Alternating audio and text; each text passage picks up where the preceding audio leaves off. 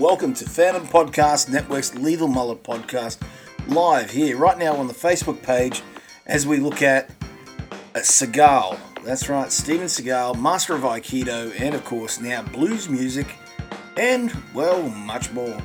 As we look at his first venture into feature films with, of course, Andrew Davis has directed Above the Law. Here, episode number 68 of the Lethal Mullet Podcast. Welcome to Phantom Podcast Network. This is Lethal Mullet Podcast, a celebration of 1980s action cinema. Celebrating the heroes of yesterday, Schwarzenegger, Stallone, Bruce Willis, Van Damme, all the way down to, of course, the B-grade action films that we all enjoyed on VHS, and of course Betamax. From those of American Ninja all the way through to Cyborg Cop and beyond. Here at Phantom Podcast Network's Lethal Mullet Podcast, join Adam O'Brien as we celebrate action movie cinema. Welcome to the show, episode number 68 of Lethal Mullet Podcast. I'm your host, Adam O'Brien. I hope you've had a great week, and welcome back to the show as we celebrate action movies and more. And tonight, we're celebrating one of my favourites. This is a great police action thriller. It's also got a little bit of martial arts, obviously, too, and it is the first film for one of the big ones in the 90s, of course, Steven Seagal. And it is a great film, very well polished film, and it's a lot of fun. It is one of those ones that also sort of gave us the taste, the flavour of what we were going to get out of the Aikido Masters action films. So we're going to be looking at that tonight. We've got a couple of different books to show you tonight as well, through our reviews as well. Some that are great, and it's written by a guy by the name of Vern, who is a movie reviewer. He's done some great looks at things like Bruce Willis, and of course Seagal himself as well. And really insightful too. A lot of fun, quite funny, but also you really learn not only about the A grades, but the B grades in films and much, much more too. So we'll get to that very, very soon. Well, I hope you've had a great week. I've had a pretty busy one. Work schedules are always busy here in Australia, but I have seen Tenet, and I will just say this, something that I had a chat to with the FPN founder, Kyle Wagner, and I quote, we said, Nolan is the new M. Night Shyamalan. Now, why would we say that? Because his movies have turned out like Shyamalan's ones. Whoa, what a twist! You know, like in that great Robot Chicken episode years ago, that little big, oh, what's a twist? with Shyamalan. But Nolan's now doing that with his films. Obviously, we've seen it with Inception. We've seen it now with, actually, all of them pretty much do that, except for maybe The Dark Knight. But the twist in, the Tenet, everything's getting a bit contrived because Nolan's becoming like Nolan. And a little bit too into his own Nolan universes. The best film Nolan ever put out. A lot of people will say, oh, well, the great one is, of course, The Dark Knight. And Inception's a masterpiece.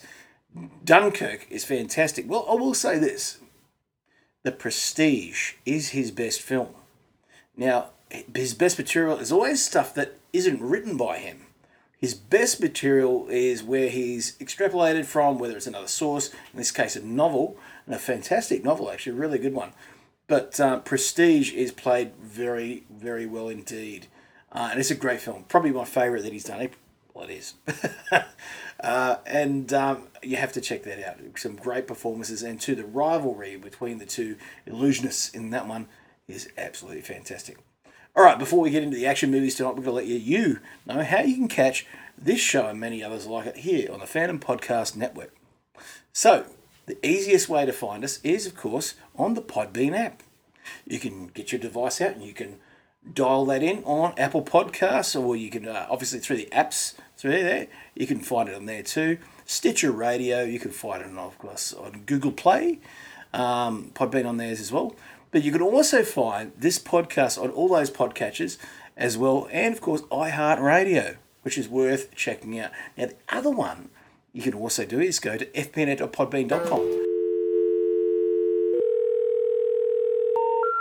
The number you have dialed has been changed. The new number is...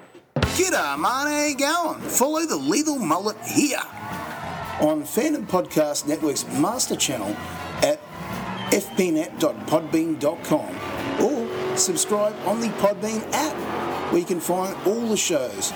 Blood of Kings, a Highlander podcast. Culture Clash, a weekly look at pop culture. You look at Making Treks, a Star Trek fan podcast. You can also check out the Mullet Guild, a look at the Dune universe from me, the Lethal Mullet. You can also check out this show and all the others like What a Piece of Junk, a Star Wars podcast, Type 40, a Doctor Who podcast, Good Evening, an Alfred Hitchcock podcast, and much, much more. All on FPN. You can follow on Apple, Spotify, iHeartRadio, and all podcatchers. Make sure you follow me, the Lethal Mullet, at The Lethal Mullet on Twitter, Facebook, and Instagram. Type that on the web and you'll find this show and, of course, Blood of Kings, a Highlander podcast, hosted by, hey man, Kevin Reitzel himself. You'll also find on there too, Culture Clash with Kevin and Kyle looking at pop culture and more weekly. And, of course, they look at all the reviews of things out there. There's, of course, some great stuff when it comes to Alfred Hitchcock on there, Doctor Who, Star Wars with What a Piece of Junk, a Star Wars podcast on there too. And if you're inclined to Star Trek, you can find myself. And, of course, a great Englishman by the name of Mark Newbold, doing, of course, Making Treks, a Star Trek podcast on there too. And, of course, one of the great ones on there too is the new one, looking at Dune. And I can tell you, this Thursday, I'm going to give you the full review of the 3-minute Dune trailer. Rip it apart, going to tell you what about the design of the film, how epic it is, because it is epic. That's right, you heard it, epic. We're talking about the size and scale of this film is going to make Star Wars look like it's minuscule. That's right, Dune is here, folks, and on, of course, the Mullet Guild. We'll be going to be celebrating that. And Kyle Wagner's decided to come on and give us some spicy details on his thoughts on the trailer. And, of course, also we'll have Scott Bowman on very soon. More talk about some of the merchandise on the Dune film coming up. That's all going to be on there. And you can catch all those posts and more that I put out there too at The Lethal Mullet. That's the handle, at The Lethal Mullet, on Twitter, Facebook, and Instagram. Yay! Folks, that's it. That's as much as I'm going to do in contacts. Now it's time for the latest action news from the cinema and martial arts movies and more, all here on the Lethal Mullet podcast. Let's get chatting. All right, so Vern has put out some great books, and this is one you're going to like because you know the quote well, yippee-ki-yay, moviegoer. Oh, hang on. I think he uses another M word in those movies. And of course, boom, this is the book. And it's called Yippee-Ki-Yay Moviegoer, Writings on Bruce Willis's Badass Cinema and Other Important Topics. And these are great. I mean, there's, how many in this one? This is probably about 415 or so pages of just badass stuff when it comes to the badass Bruce Willis. And it is great, it is informative, and it is not a doorstopper, so you can get through it in a couple of nights, but it is great. I can't wait to read it. It's going to be fantastic. Tonight's one, of course, is going to go even better. Well, there's, of course, Seagology. And, of course, Seagology, hope I'm saying that right. A study of the ass-kicking films of Steven Seagal. Now, I'm just about done with this, as you can see with the bookmark. But this is great. I've gone through all the classic films from Above the Law, Hard to Kill, Marked for Death, Under Siege, Out for Justice, which Vern thinks is pretty much the Seagal film by some of the reviews too. And I have to agree, it's a pretty damn good film. But also we looked at, in this one, Fire Down Below. He's got everything through from Glimmerman and, of course, all the other great ones. And, of course, the big directed one he did with Forrest Taft. That's right, Mr. Big Balls. Forrest Taft in On Deadly Ground, which is still one of those ones where you get to see some interesting characters, like Michael Caine is a bad guy with jet black hair. Looks like it's been oil slicked right into the back. And, of course, you get to see him mouth off a guest director that you know very well of the greatest Star Wars film out there. Yes, of course, it is The Last Jedi.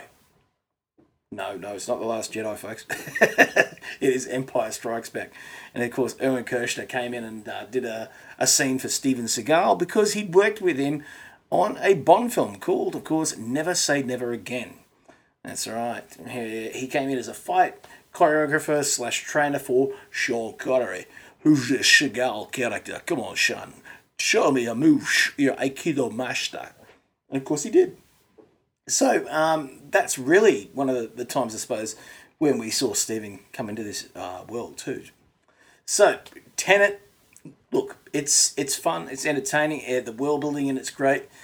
My personal feeling is this isn't the greatest Nolan film. The acting in it, the characters, and I think also that just the energy that these actors are bringing to this movie is great. The performances are fantastic. That's not the issue I have. The story it feels like we've been there before. It feels like Nolan's trying to beat himself, trying to come up with new ways to resolve movies, to give his take on, obviously James Bond with a Back to the Future twist. Nolan, if you're listening tonight out there, Mr. Christopher Nolan, why not just do a Bond film? If you're going to do Bond, just do a Bond film. Don't try and be too smart for your own good. That's my own thought. But it is a beautiful film, as far as visually and all that too. So it looks great. It looks the part, but it feels like we're treading that Inception water again. Anyway, but we'll go into that in another time. I want to see what the rest of the lads here at Phantom Podcast Network have to say about that film more. Also, we've been looking at some great films over the last couple of weeks here at, of course, Quinlan's Cantina. Some films which have been hard to find, and some which are still on the way, actually through Amazon, of all places, sending it here. And, of course, we're looking at some great ones like Double Dragon, and Double Dragon starring, of course, Mark Dacascos and Scott Wolf, and, of course, Robert Patrick. Something we may look at in maybe November here on the show. Look at some of these older B-grade movies that are based on, of course, computer games, and that was one of the best ones. Another one was, of course, Resident Evil. I think it's actually one of the better adaptations. Quite a good film. Very, very polished for what it is, too. And, of course, there's been a slew of sequels of those, too. Some great ones. We've also got, on the way here, Cuffs. That's all right, the Christian Slater film, starring, of course, Bruce Boxleitner as well. And some other great character actors. We're going to cover that here. That's a great film. I really enjoy that film. It is what it is. It's a very small, fun, quirky sort of cop action comedy, whatever you want to call it. And I've always enjoyed that film. It's a fun little film. A couple of other ones we're going to be looking at very soon is the Cannonball Run Part 2, which I hadn't seen in years, and we've just had it delivered here to the Cantina a little while back. And again, it's sort of treading the same water that we saw previously. But again, it's always great to see Burt out there doing what he had to do to get a win, and facing all the little obstacles on the way too. Jackie Chan came back for that one as well. And of course, we got Jaws from James Bond in that one too. It looks good, looks the part, and of course, great film. And I still say, and Kevin's going to hate me for this, better than Megaforce. And I do like a Megaforce film itself too. But there's something about the real sort of feel of the Cannonball Run, and the fact that it is real, because you know yourself, the Cannonball Run actually took place. It still takes place to some degree, from what I seen on YouTube and stuff like that. Actually, we should probably link some of those into the Facebook page. We'll try and do that when we look at Cannonball Run 2. Because I tell you what, it's interesting to see the real stories as well, and just how it sort of influenced this comedy series. Like, it's an action comedy series, obviously, from Golden Harvest. But it really sort of captured that imagination of racing and being out there, being amongst it. And as an Aussie who's a Mad Max fan, as you know, folks, I loved it. It's fantastic. All right, so before we get into the psychology stuff, we're also going to say there's a couple other things we've been looking at here in Australia when it comes to action films too, and one of those is looking at some older Aussie action films. Now, I won't name them just yet, but these are some great films which were sort of collaborations with overseas, and one of those I'm going to be doing here on the show in a couple of weeks after we've done these series of cigar specials, which I'll tell you about soon. We're going to be looking at Attack Force Z. Now, this is a film that Mel Gibson starred in, and of course Sam Neill and a few others, John Waters from Australia. Not the other John Waters, but this is John Waters, the Australian guy that was on Play School. A few other things. Great actor, great musician. Actually should have been as famous as Mel Gibson, as far as I see it. You know, I'll give him the gun every time. But I have to say that that film is, for what it is and for the budget and about, of course, Attack Force Z, which is a real special forces unit from World War II. It is a great film. And you get to see the man himself, Mel Gibson, run around silly on the islands there with, of course, a 30 caliber strapped to his hip, just going. And, well, it was before he became the lethal weapon and really got stuck into, of course, the Mad Max franchise. I think it was halfway through at the time too. Well, look at that. There's a great Blu-ray release of that out now, which you can get in JB Hi-Fi. Many other stores in Australia. I'm sure you can get it overseas. I'll have to check with the boys if they've got that over in California. But without further ado, we're going to head into, of course, the Cantina pub, where we're going to be chatting about, of course, Steven Seagal. Here we go. Alrighty, mate. Time to go down to the pub for a pint, chat, action movies and more. Here on the Lethal Mullet podcast. Alright, welcome to the Lethal Mullet pub. Here tonight, we're going to have ourselves a brewski. That's right. How's this big mug? Look at that, Leah. Oh, yeah. We're going to be looking at, of course, Nico Above the Law from 1988. Now, Steven Seagal. Didn't know much about him at the time, and the late 80s there I was probably just verge of being a teenager at the time. Always really into, of course, Arnold Schwarzenegger, Stallone, and definitely Jean-Claude Van Damme was getting into his roles in films like, of course, No Retreat, No Surrender. And anyway, it wasn't probably until about 1990 that I actually saw Above the Law. I saw it at VHS, picked it up, put it in the machine, and we started to see, of course, Toscani tell us about his days in Japan and becoming an Aikido stylist, becoming a master, becoming a teacher, starting his own dojo. These were things that were echoing the parts of life that of Steven Seagal himself. So it's interesting that Andrew Davis, the director, decided to work that into, obviously, the script as well. And it's great because it's an introduction for us as film goes to watch this. And it's one of the smarter things when it came to that script. Really got us into it. And then, obviously, too, then after he played that little part of it, we saw then that he had worked for the CIA. And, of course, we meet the bad guys and stuff like that in that interrogation scene. So it's great. It sort of echoes a little bit of what Seagal had in his real life and then moved it into the film. It's a great introduction for us because we get to see Aikido, which is not something we'd seen in film before. We'd seen karate, we'd seen kung fu, we'd seen taekwondo, definitely. We'd seen wrestling, judo, jiu-jitsu, all these other things, but we hadn't seen Aikido, which was, you know, to the layman, Aikido is known as this passive, beautiful martial art to watch. You know, it's you see these circular patterns of people being thrown, flipped, wrist locked, whatever it is. All these moves which flow, everything flows this beautiful motion, and usually you'd seen a really old guy doing it, which of course is who we call O-Sensei or Great Teacher, Morihei Ueshiba, who actually created this style of Aikido itself. What's great about is we get to see this in a little bit more of a harder style, one that's obviously graduated towards making film effective in that way that we're seeing the impact of what this art can do. And obviously, the ground is going to hit you a hell of a lot harder than any punch or kick. That is basically what this film shows us.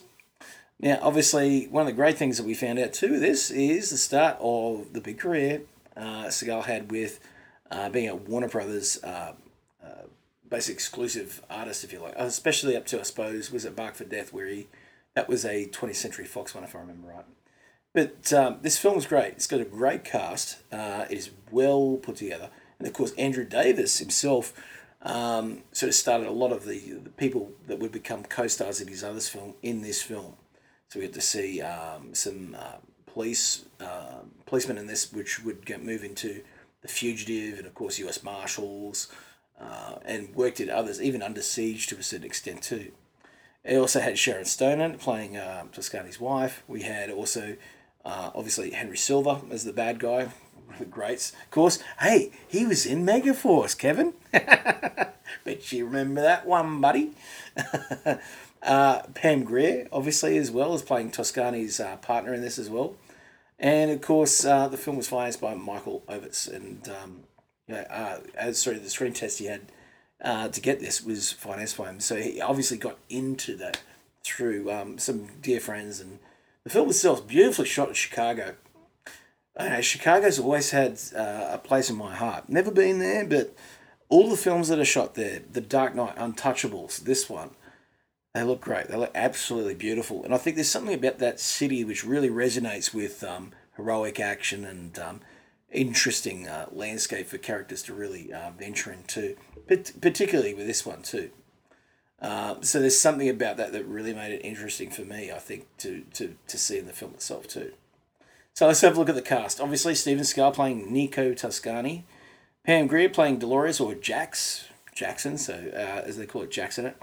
Kurt Zagon, Henry Silver's playing him. Ron Dean plays Detective Lukic. Then we also have a whole host of others. Now you're going to love this. Richard Nixon starts in this film. Well, Richard Nixon's in it, but in use real footage. But one that I don't see here, even in the lists I've got, is Michael Rooker. Rooker actually has a scene in this film because he's an Aikido stylist. And if you've ever seen any of Michael Rooker's obviously a great actor, formidable presence on screen, and just an amazing actor in general. But he has a very small part in one of the scenes where literally Seagal walks in there and just lights the place up, just throwing people all around the place as he's looking for I think it was his niece in that scene. And as he's going through, Rooker is one of those guys in that room that just give him grief. Who else do we have here? Daniel Feraldo as Tony Silvano. We have Jean Barge as Detective Henderson.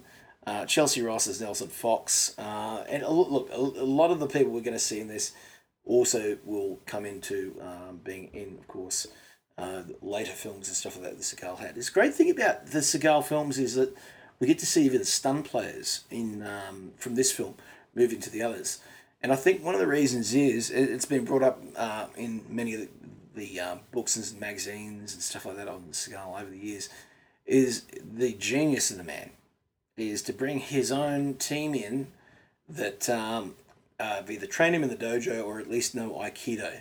Because one of the hard things about Aikido is when you're doing a lot of these moves, if you're untrained and don't know how to roll out of it or be, break fall at least, you're going to get yourself seriously hurt. Because a lot of these are very deadly throws when it comes to throwing somebody, flipping them all over the place. You'll land on your shoulder, land on your head, break your back, all that sort of stuff. So you need to learn how to actually roll with those too. So, I mean, most stuntmen would know how to do that. But when you've got people that are trained, particularly in the style of Aikido that Steven Seagal himself does at his own Tenshin dojos, you would definitely be able to see that it's going to be not only beneficial for the movie, but it's also going to look good because they know how to make it look good at the same time too. That's a great thing about seeing it, the speed. I think, you haven't seen fight scenes like this until, I think, the sped up stuff of Matt Damon in, of course, The Bourne Identity and the many sequels. But the best thing about Andrew Davis's work here on the film is he doesn't snap zoom all the stuff all over the place and really, sort of make it all muddled when it comes to the fighting. Pulls the camera right back so you can actually see what's going on. And again, that's one of the things that Christopher Nolan, mate, you didn't do on Batman Begins, did you, buddy?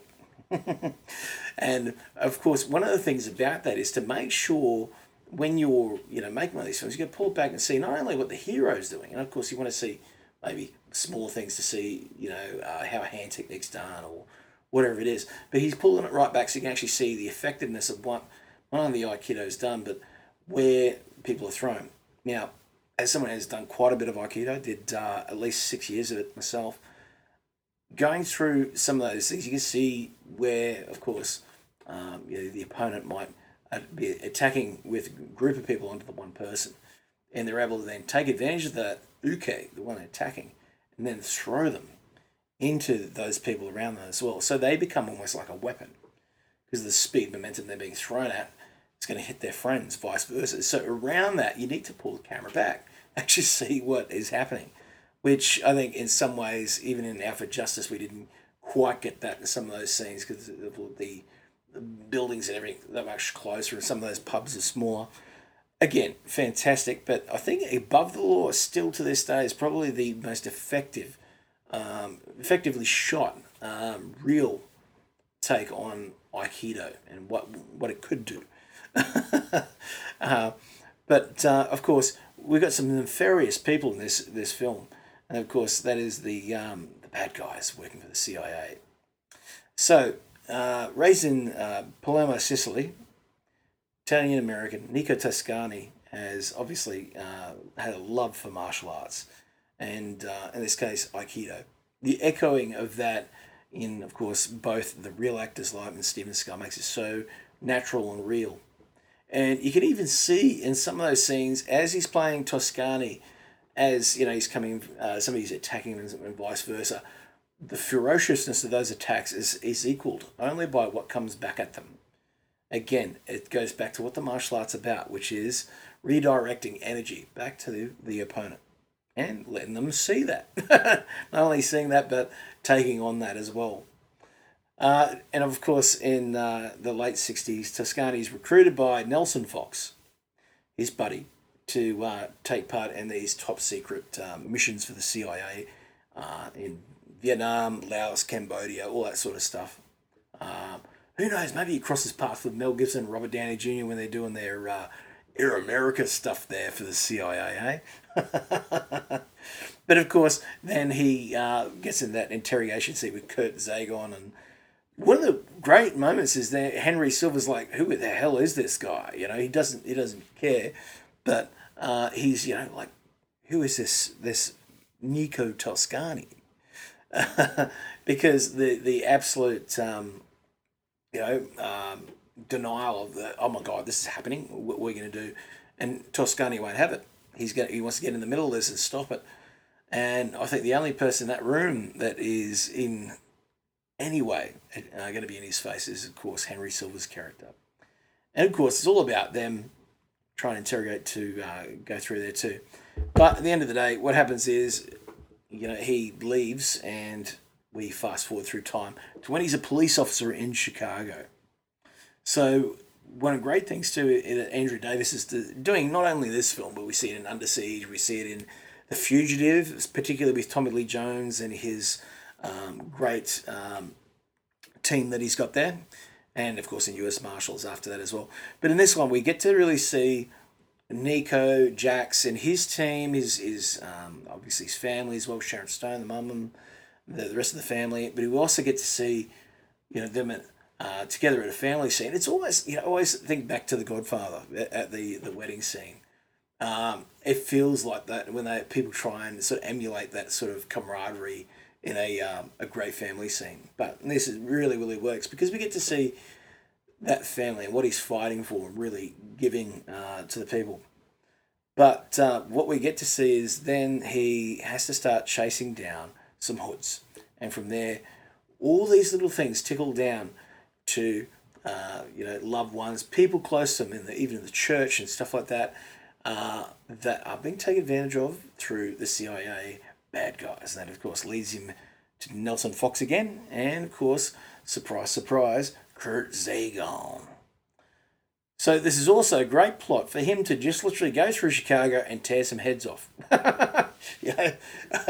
But really, that's what it is. This is a vehicle to show off the great, sinister spin, I suppose, that this character has with using Aikido and stuff. It is great. It looks great. It's all the part, and I think too we get to see first just the character of Seagal himself. He's got this great soft-spoken, calm demeanor, which is probably even more terrifying than any other bad guy when it comes to being in those scenes and really ripping up the room and tearing it apart and really showing this amazing martial art for itself too. And I've always liked it. I think it's fantastic. On a $7 million budget, they made 18 at the box office. So, this was a success. This is why we have so many Seagal films, and still do to this day, in the direct-to-TV market. And even some of those are great too, which we're going to go through. Some not so much. But there's some great little gems in there too to check out, just like Van Damme. Van Damme's done some as well like that too. Now, this film, I think, to this day, is probably one of the most polished when it comes to story, plot, resolution as well. This great thing about it is always seeing at the end of these films, we see these great bad guys, but Seagal always, at the end of the day, no matter how much of an underdog some characters can be, Seagal's characters always got their revenge at the end, and you felt good at the end. You could kind of like finish it, and it was like, that's it, it's done. And he gets it. Put it this way, Henry Silva, I would have been running the whole movie. It's great. And on the Hallenbeck scale, this film gets a whopping 4.25 out of 5. It's still a classic, still up there. So, we are going to be talking about a couple other classics, which we'll get to soon, in the next couple of weeks, which we'll do a couple of more. And that is, of course, Hard to Kill. We'll talk about, and we'll also talk about Alpha Justice. These two are definites, which will be probably on the next episode. A lot of people have always said Alpha Justice is probably the most solid when it comes to his acting. His acting got quite good by this stage. But Alpha Justice has got some great martial artists in it too. Of course, the number 2 to Bruce Lee, Dan Inosanto, is in this one too.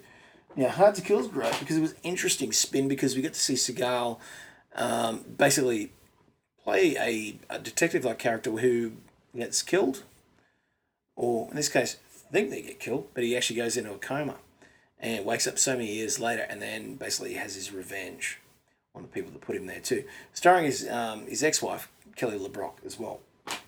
Others we have, of course, one of the greats. Now, I've got this one as a double pack, and we will do the other one at another stage, because I know Kevin, the Raider Nerd Reitzel, wants to do Rapid Fire. But the other one is, of course, Marked for Death.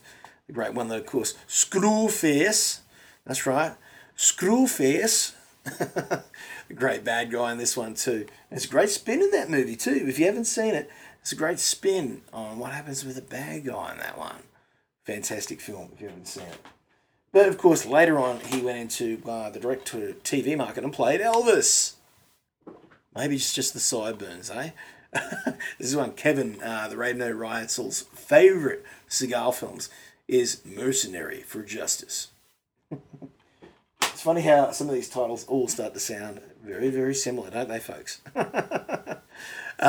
But look, I really go back to, I enjoyed that era of Above the Law, Hard to Kill, Marked for Death, Out for Justice, Under Siege, right up to, of course, then On Deadly Ground, and Under Siege 2 is even a bit of fun too. I think it's actually got better bad guys in that one too. Great film. Die Hard on a Train. Who would have thought? But also, then, of course, after that we had Fire Down Below, Glimmer Man, which is actually a bit of fun. I thought it was a pretty funny film.